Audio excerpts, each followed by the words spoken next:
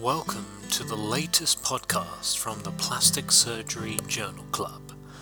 Each month we review and appraise a journal article, typically from PRS, and summarize it for you in this podcast.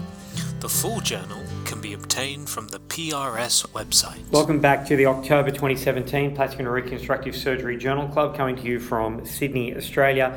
My name is Damien Marish. I'm here with Constant van Schaakveit. The next paper we looked at was Soft Tissue Reconstruction of Large Spinal Defects, a 12-year institutional experience, which has come out of Johns Hopkins University in the United States, published in the October 2017 PRS. So, Con, what was this paper about in a nutshell? So the guys at Johns Hopkins were looking at whether there is a benefit with regard to wound complications with immediate reconstruction of spinal surgical wounds when compared to delayed reconstruction. They did a retrospective review of all the cases at their centre in the years between 2002 and 2014, and analysed sort of descriptive data for all patients requiring spinal reconstruction. What they looked at was basically demographics, the indications for surgery as well as recon, what comorbidities the patients had, methods of recon used, and whether biologic mesh and drains were used, and what other post-operative complications they had. In terms of the results from their study, they had 289 reconstructions in 259 patients.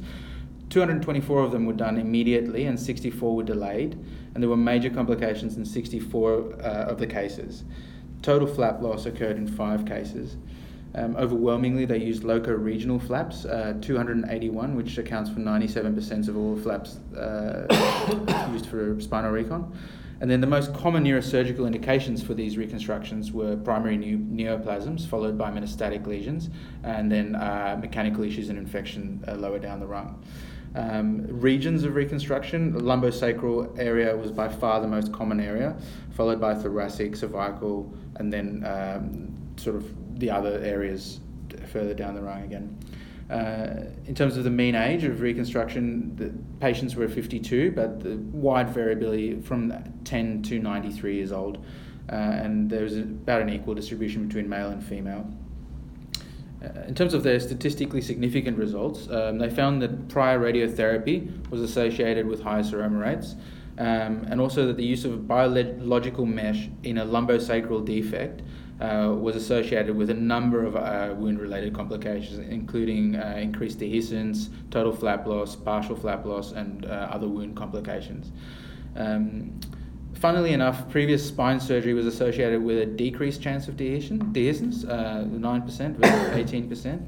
And immediate reconstruction resulted in lower rates of hardware removal, fewer unplanned returns to theatre, and lower post-op mortality rates. They also did some statistical analysis and adjusted for confounders, and found that some features were independently associated with increased odds for major wound complications. These included female gender, cardiovascular disease, reconstruction with a free flap, the presence of hardware, and spinal cord exposure. A thoracic location of a wound actually had a decreased rate of complications. So, in conclusion, this study showed that the poor outcomes are associated with a number of factors that were summarised before, but I think overall the group thought that a lot of these patients were subject to selection bias, so that patients who were undergoing immediate recon were possibly going to be more sick and probably have more comorbidities, and so self-select. Also, patients who have lumbosacral wounds that need free flaps obviously have a very complex defect, and in that case, the association between poor outcome and a free flap is not really... It's not necessarily the fault of the free flap, but rather the fault of the defect that needs the free flap. Exactly. Yeah.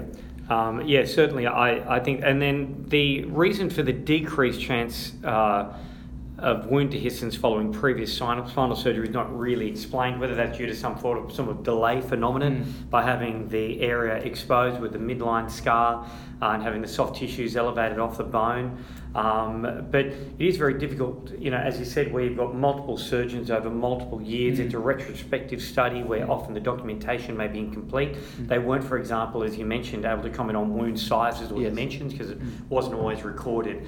But still, it is certainly the largest series of this particular type of defect and its reconstruction reported in the literature. And so for that reason, you need to take notice of it. They did comment how they like doing these local flaps and certainly have very high success rates with them.